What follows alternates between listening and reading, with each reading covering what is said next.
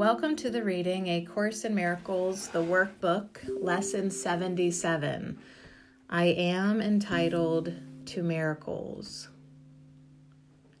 You are entitled to miracles because of what you are. You will receive miracles because of what God is. And you will offer miracles because you are one with God. Again, how simple is salvation? It is merely a statement of your true identity. It is this that we will celebrate today. Your claim to miracles does not lie in your illusions about yourself. It does not depend on any magical powers you have ascribed to yourself, nor on any of the rituals you have devised. It is inherent in the truth of what you are. It is implicit in what God your Father is. It was ensured in your creation and guaranteed by the laws of God. Today we will claim the miracles which are your right, since they belong to you. You have been promised full release from the world you made. You have been assured that the kingdom of God is within you and can never be lost. We ask no more than what belongs to us in truth. Today, however, we will also make sure that we will not content ourselves with less.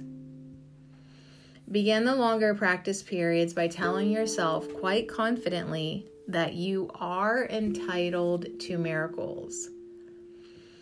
Closing your eyes, remind yourself that you are asking only for what is rightfully yours.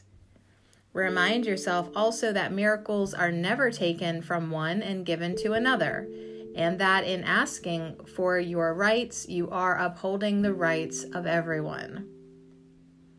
Miracles do not obey the laws of this world. They merely follow from the laws of God.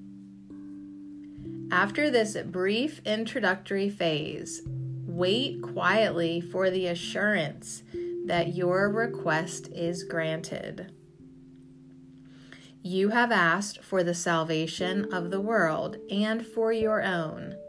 You have requested that you be given the means by which this is accomplished. You cannot fail to be assured in this. You are but asking that the will of God be done. In doing this, you do not really ask for anything. You state a fact that cannot be denied. The Holy Spirit cannot but assure you that your request is granted.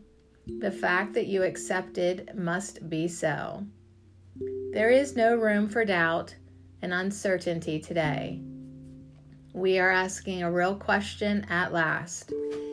The answer is a simple statement of a simple fact. You will receive the assurance that you seek. Our shorter practice periods will be frequent and will also be devoted to a reminder of a simple fact. Tell yourself often today, I am entitled to miracles. Ask for them whenever a situation arises in which they are called for. You will recognize these situations. And since you are not relying on yourself to find the miracle, you are fully entitled to receive it whenever you ask. Remember, too, not to be satisfied with less than the perfect answer. Be quick to tell yourself, should you be tempted. I will not trade miracles for grievances. I want only what belongs to me. God has established miracles as my right. Lesson 77. I am entitled to miracles.